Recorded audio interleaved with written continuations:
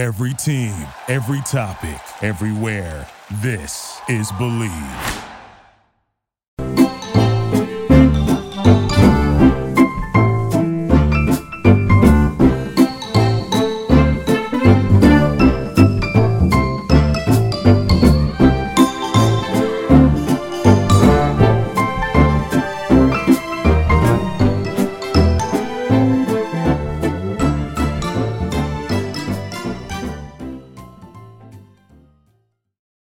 BetOnline is the fastest and easiest way to wager on all your favorite sports, contests, and events with first-to-market odds and lines. Find reviews and news for every league, including Major League Baseball, the NFL, NBA, NHL, combat sports, esports, and even golf. BetOnline continues to be the number one online resource for all your sports information, from live in-game betting to props and futures. Head to BetOnline today or use your mobile device to sign up to make your first bet. Use our promo code BELIEVE50, that's BLEAV 50, to receive your 50% welcome bonus on your first deposit. Bet online, where the game starts. All right, folks, this is Jeremy Evans. Today is Monday, August 8th, 2022. We have, this is episode 32. We have a very special guest with us today. Her name is Janet Marie Smith.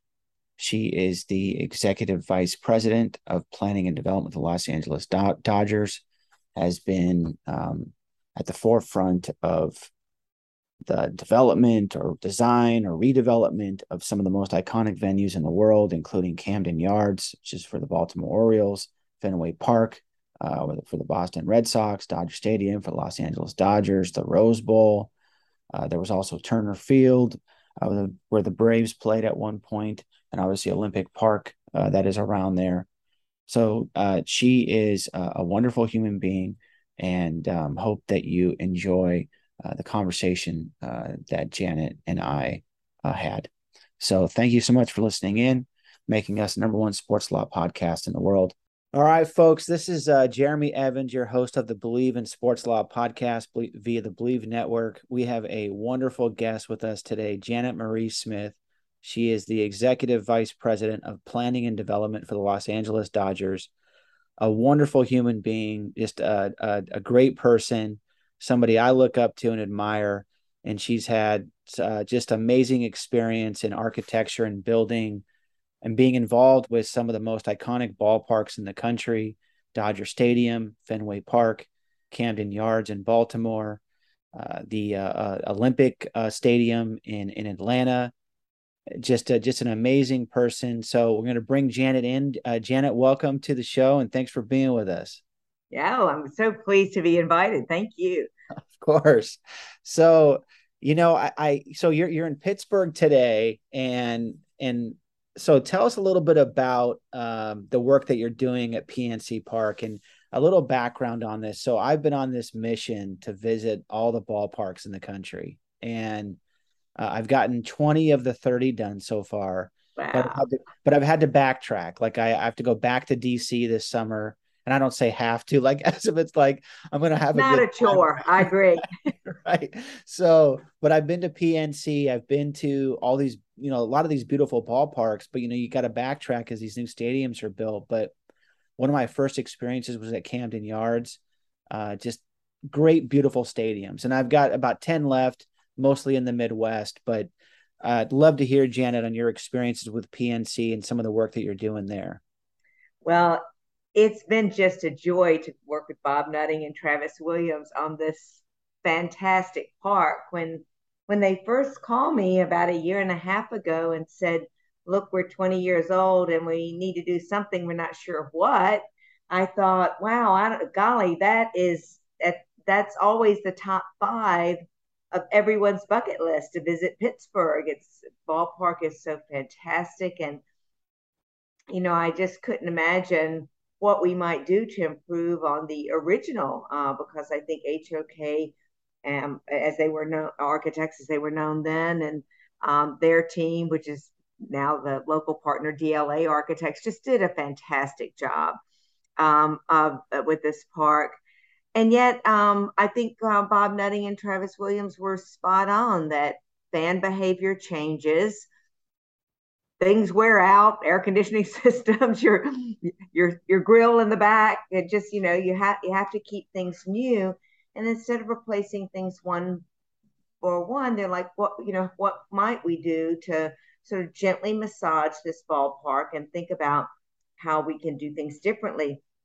So it was just a lot of fun to think about that question. And the answer that we came up with as a team was that view is so amazing. Like nobody has a view like the Pirates have. No. But there was very little to do within that space. And the Riverwalk itself was something to look at rather than to engage in. So working with DAIQ Architects and DLA here in Pittsburgh, once again, we took the command post, which was in center field, and we moved it out. So now there's a bar right on top of the bullpen in center field. We took the seats that were blocking your view of the river and took those 4 rows down and put some kids areas out there and just really tried to make the space more inviting. With Aramark and John Sergi, we brought in local food partners so that the food on the Riverwalk is really special and unique to Pittsburgh. So the whole thing just sort of takes foul pole to foul pole and ramps it up. And I think that is kind of one of the differences in 20 years is that the old rule was sit between the foul poles behind the base lines if you can and stay in your seat. And the new rule is mill around, move around, watch a few innings from one spot, watch a few innings from another. And the lower and closer the field you are, which makes the outfield just magical.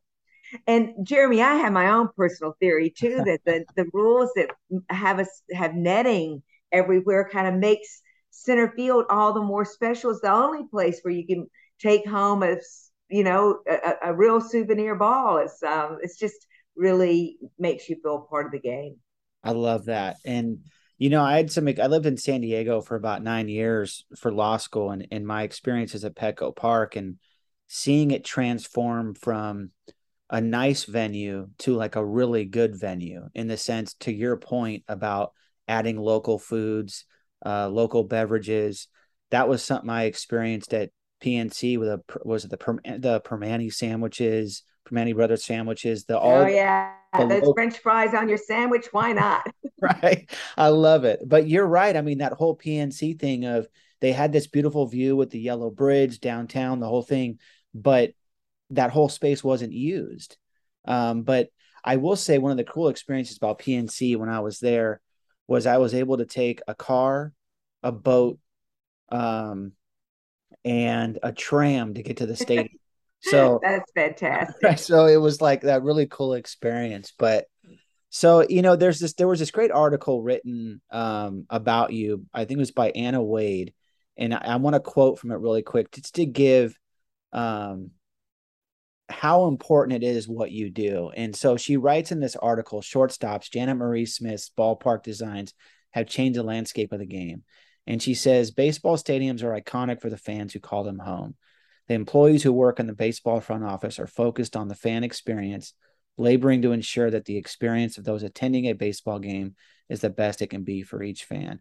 But before the front office can provide an experience, there needs to be hallowed ground for those fans to walk. And that, to me, like sums up in a very beautiful way, like what you do.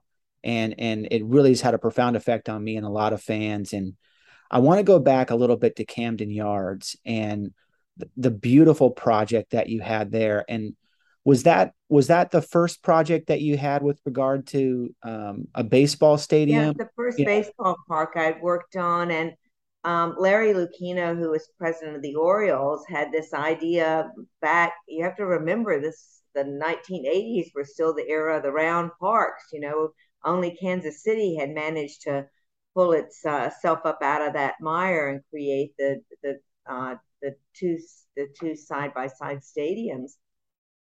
And Larry really wanted an old-fashioned ballpark with modern amenities. If he said it once, he said it 6,000 times. And the state of Maryland, who was funding what we now know as Oriole Park at Camden Yards, wanted it to be downtown. Governor William Donald Schaefer had previously been mayor of Baltimore. It was on his watch that the Inner Harbor Promenade was built, the aquarium, the science center. His whole focus on the revitalization of the urban core. So this was a chance to marry these two fantastic ideas of being contextual, of being part of the city environment, using its infrastructure rather than replicating it. And as Larry Lucchino is fond of saying, we set out to build this nice little ballpark for Baltimore, not fully appreciating, except in hindsight, how it changed the trajectory of ballpark design.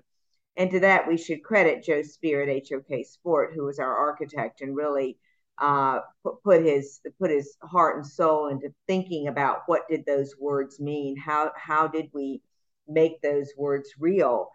And you see an evolution of that. I think looking back, it's hard for me to imagine that this is the 30th year for Camden Yards. I often realize that when someone asks me about that, if it's anyone under 40, they really don't appreciate how radical it was at the time, which frankly is kind of nice, because if it's a radical change and loved when it opens, okay, that's good. Even better if 30 years later people go there and say, oh, it's on my top 10 list. And that is what makes baseball special, is that every park is different. Unlike hockey, football, basketball, there are no set dimensions. And the place itself is geographically conforming to its site or to whatever criteria has been given to the design team. And it changes the outcome of the game, and it gives the place personality. And I think baseball, almost more than any other sport, really is a mirror of the culture, the place it's in. And, the food, like you mentioned, Primanti's here in Pittsburgh, like you wouldn't find that anywhere else. And, the seventh inning stretch, the songs that are sung there, the way the national anthem is sung, with the emphasis in Baltimore on the O, and the Brave in Atlanta, like all those things are just Americana. There is a reason it's known as America's pastime. And so it's been really just a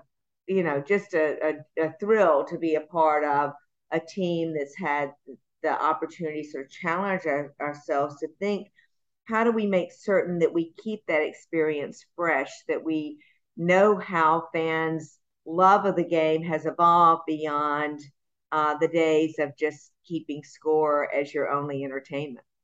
Wow. No, I love how you said that. And this past week, on Tuesday, we had, Vince Scully pass away, and obviously iconic voice of the Dodgers for 67 years.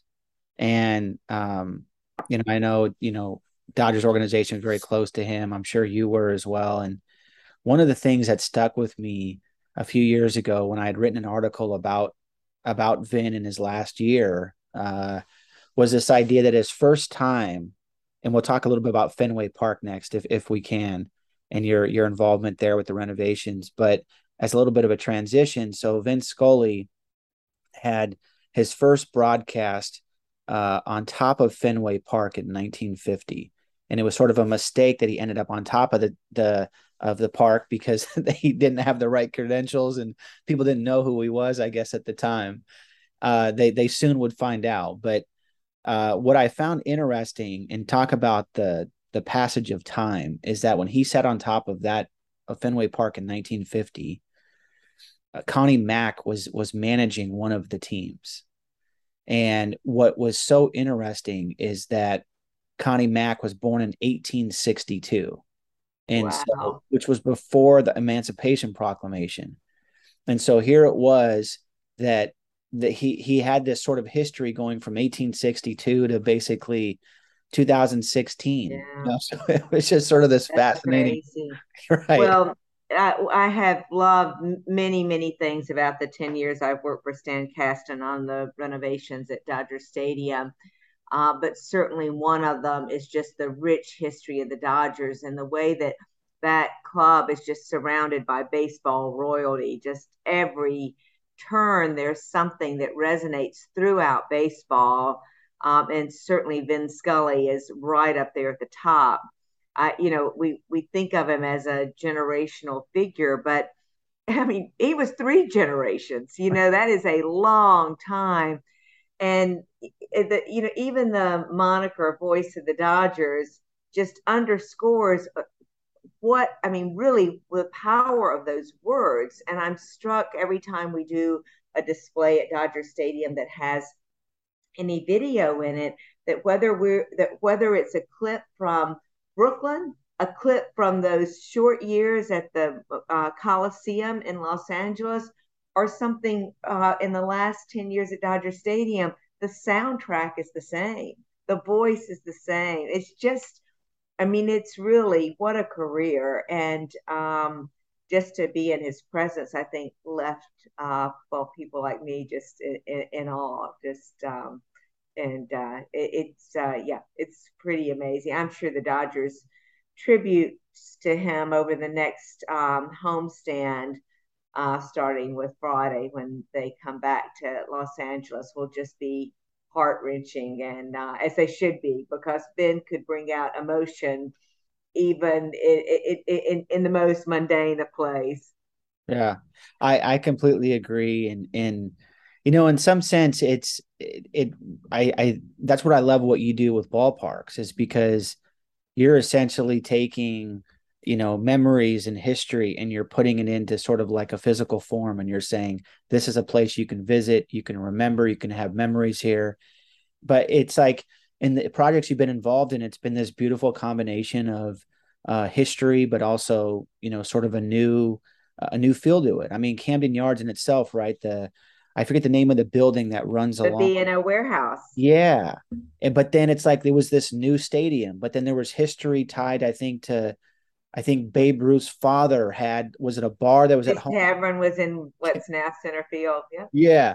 I mean, I just love that. I love those connections. And so the other Well, ballpark, that's fun. oh, go That's ahead. fun for me too. I mean, the thing that I enjoy the most are creating spaces that really give an opportunity for fans and the game to shine. And the spotlight is always on the game. I often cringe a little when people do just entertainment for the sake of entertainment, because I think the game itself is so entertaining, and there's so many stories within stories in baseball. And one of our jobs, I think, is to help tell those. And sometimes it's in modest ways. That is something you said a moment ago, just a flashback to Fenway. When we were redoing the clubhouse, we saved the copper water tanks that were in there, partially because they were copper and partially because they were just such old, beautiful tanks. And we found some photographs of Ted Williams standing next to them. So we put them out on the concourse, as if that's where, in a general location of where they had been. And with that photograph, just sort of as a reminder that they are hallowed grounds, and the greats that have walked through here, and the millions of fans who have built their own memories in these places, is really, really quite moving, and really, I think, a big responsibility to maintain that feeling of authenticity and, and excitement. Right. No, I completely agree. And speaking of which, like iconic ballparks, so you had involvement with Fenway Park, and that's part of the problem with sort of maybe an older venue, which I think Fenway Park is the oldest venue, or is it Wrigley Field? I think it's Fenway, Wrigley, and Dodger Fenway, Stadium, right? Fenway, Wrigley, and Dodger Stadium.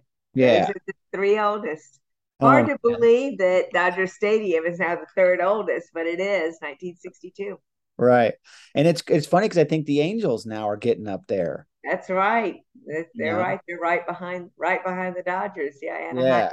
Anaheim has changed so much because it went through, it morphed itself into accommodating football when the Rams were there, and then went back to baseball only. So I think we sometimes forget its place in history because we've seen so many major changes to it. But the sight lines at Anaheim are some of the best in baseball, so it should not be overlooked for sure. Right. Right. Yeah. No, it's definitely an intimate ballpark. So with Fenway, here's an iconic, iconic stadium, iconic ballpark that, maybe sometimes you get into where a ballpark is so old that maybe it's like, well, you can't change it. But of course, you had these amazing experiences with Fenway. So I would love to hear you talk about some of the renovations and things that you did with the Red Sox and their ballpark. Well, in 2001, when John Henry, Tom Warner, and Larry Lucchino bought the club, of all the groups that were vying to purchase the Red Sox, they were the only ones who wanted to keep Fenway Park. And Larry, the same Larry who had hired me in Baltimore, called and said, "Would you come take a look? We just wonder, are we crazy?" And I knew without ever getting there that they weren't crazy. It always was painful to me that Fenway had in many ways been a model for us in Baltimore when we built Camden Yards. And so to take down the very thing that had jump started this trend of going back to the future with baseball parks just seemed all wrong. And the sort of beauty of Fenway's situation was that the previous ownership had purchased two buildings adjacent to Fenway Park, and one was a garage and the other was an office building. And they were being used as a garage and an office building. So some of the important moves that we made were to convert those buildings to uses that could support baseball and give us more room for concessions, for restrooms, for elevators, to widen the concourses, to allow fans to move all the way around the ballpark instead of being segregated into the section where their ticket was. And this, even though all of the improvements at Fenway were privately funded, I feel like we should always give credit to the city of Boston and Mayor Menino, who was so accommodating with our request. And the neighborhood wanted so badly to keep the ballpark that things that they might have in the abstract not supported, like taking pedestrians off of Jersey Street on game day and making it a part of the ticketed concourse, neighbors understood that you couldn't just keep that 1912 ballpark as it was and expect it to survive. And so making changes to its behavior didn't change the architecture, but changing its behavior, even though it might have been an inconvenience to them, was well worth it. And so having what's now known as Jersey Street as an inside the park concourse, being able to work with the D'Angelo family across the street so that their souvenir shops became our Red Sox team stores. And of course, putting the seats on and the air rights on Lansdowne Street on top of the Green Monster, just examples of things that we did that added seats, added space, added food and beverage, but didn't really change the fundamental feeling of that 1912 architecture. Right. We used historic tax credits and worked with the National Park Service, all three levels of government, really, federal, state, and local. And we were often somewhat timid, like, will they accept this change? And one of the things I learned was that historic preservation is not a penalty. Like their goal was to see the building stay alive for its original use.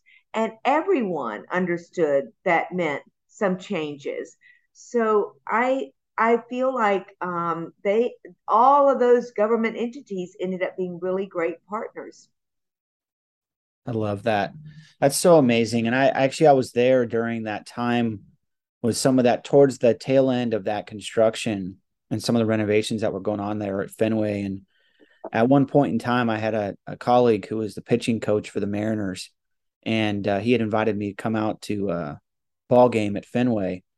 What a treasure. I mean, sat in the nice little, wooden seats behind the plate and got to see Pedro pitch one night and Schilling the next night. I mean, just fantastic. I mean, just an amazing experience. But I want to highlight really quick, and then I'd love to close talking about the Dodgers renovations that you've done. So, just in terms of for the listeners, Janet has worked on Oriole Park at Camden Yards, Turner Field, Phillips Arena, now the State Farm Arena, Petco Park, Conseco Fieldhouse, now Bankers Life Fieldhouse, Fenway Park, Ed Smith Stadium. She did the 20th anniversary renovation for Camden Yards, JetBlue Park, Rose Bowl renovations, probably the most iconic football stadium, in the country. And, you and I are not biased in that, but I think, No, I love that place. The yeah, Rose Bowl is just one of a kind. yeah, no, I agree. And then the Campo Las Palmas complex, which is down in the Dominican Republic, Dominican, yeah. uh, Yeah. Dodger Stadium, Polar Park, and then of course PNC, and then of course the Citizens Bank Park 20th anniversary renovations for I think 2024. So just an amazing career. I'd love to close talking a little bit about Dodger Stadium renovations. I've been going to Dodger games since I was a kid. Um, I don't know how many games I've been to. Love it there. But your renovations have really changed the entire culture of the stadium in such a great way. I'd love to hear you talk about some of the things that you've done there. Well, that has been just a joy to work on that crazy building. Like there is no other like it.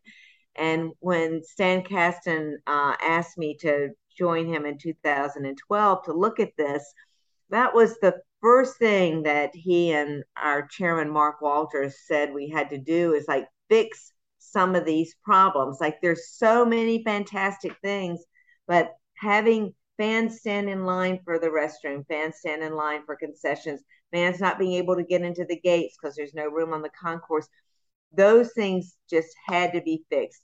And Stan's other mandate was the clubhouse. He said, I do not want to promise the players a new clubhouse. I want them to come back in April of 2013, and I want a new clubhouse here. And so we were like, whoa, wow, okay, well, it's August, so I guess we better get to work. So it was just amazing. I often think, wow, good thing we did all of that pre-COVID, because I just don't know how we could have pulled something like that off today with the lag in getting construction materials. But that's a different story. Let me tell you the good part. So, in the 10 years that Guggenheim Partners and their partners have owned the club, we own every level of Dodger Stadium. We've taken an entry and added space by growing out. So essentially, we've created this like 5-acre apron around Dodger Stadium that has plazas that host new restrooms, new concessions, kids areas, elevators, bridges, escalators to tie it all together. And the thing that is probably the most spectacular plaza of all is Stan Kasten's baby, our new front door in center field that ties it all together. And all of these things were done through a lens of making Dodger Stadium competitive in terms of the fans' experience with the new venues. And of course, Southern California's climate allows us to do something different. Our concourses don't need shelter from the rain and the snow. We are able to use through the great outdoors. And this crazy 1960 mid-century modern building carved into the hillside allows us at every level to do a plaza that's at grade. So even when you're on the top deck, you're walking in at grade, just as you are 110 feet down in center field. So when we hosted the All-Star game 2 weeks ago, it felt like the national debut of this amazing place. We had created it in 2020 for what was going to be the All-Star game. Of course, we all know that dissipated. We did win the World Series in 2020, but we weren't able to host it at Dodger Stadium. And then, of course, when we opened in 2021, it was to a limited capacity. So this year, Centerfield Plaza, which is technically 3 seasons old, still feels really new to us. And it's just a joy to see the difference it's had in terms of fan behavior. We realized that Dodger fans were often scoffed at by the rest of baseball for arriving late, and yet our data showed they thought they were there on time. It just took an average of 20 minutes to move into from your car or your metro bus or however you had gotten to Dodger Stadium to the proper entry, because there was no vertical circulation and no way to enter anything but the entry the closest to your seat. So all of these plazas and elevators, escalators now allow you to enter whatever gate is most convenient for you. And then you're inside the park and you can move around at your leisure to get to your seat or to one of the many standing room areas that we've created literally on every level at Dodger Stadium. I love that. That's so amazing. And it's been a pleasure to experience it. And Janet, you've been awesome. And I'd love to just close with a couple quick questions. One is, I'd love to hear how you got your start and was building ballparks, like, always on your mind. I know you're a huge baseball fan.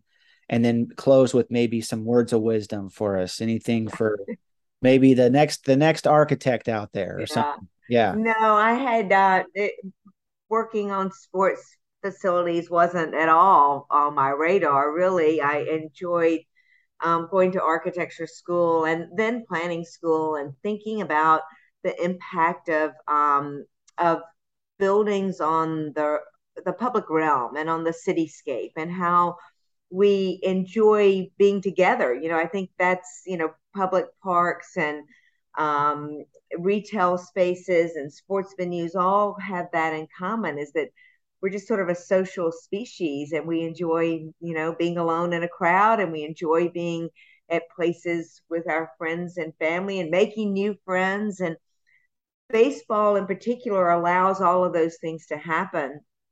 And when I learned that Baltimore was going to build this ballpark in the middle of downtown and sort of buck the trend of going to a greenfield site, it was the urbanity of that really, it got me excited. And fortunately, Larry Lucchino didn't toss my letter in the trash and thought, well, look, I've got a sports expert in HOK already. Maybe balancing that with someone who looks at things through a different lens would be a nice addition to the mix. And I've just loved the collaborations I've had with all of the architects, engineers, graphic designers, the team, the players, the managers. I mean, you never know where a good idea will come from. And I don't pretend to be the one that thinks of them all. I relish the chance to synthesize those things. And I often find that some of my best my best input comes from just sitting in the stands and sort of listening to the yip yap around me, or what are fans saying, what's the taxi driver saying about the place. And so that's how I got into it. And as to advice, just listen. I don't know what else to say. I think there's just something about your ear to the ground and sort of paying attention to what's going on. And we learn so much from each other, and that's the best part. Amen. Amen. Hey, God gave us 2 ears and 1 mouth, right? It's like we should listen more, right? I love it. That's a good line. I like that. Janet, you have been so amazing and awesome. I just appreciate your time and you're just, you're just an amazing person. And I've loved having you on and loved chatting about this. So, but they're amazing places. That's the really important thing. Yeah. They could speak for themselves. You'd be talking to them, not me. So my real goal is to be their voice. I love it.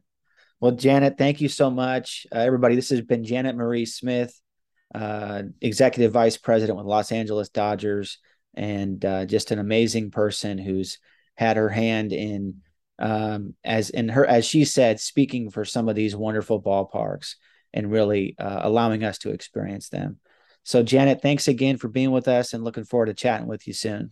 Thanks for having me, Jeremy. All right. Thanks. All right, folks. Thanks again for listening in. This is Jeremy Evans, your host of the Believe in Sports Law podcast via the Believe Network. This show has been brought to you by Bet Online. Look forward to being back with you next week. Thank you so much.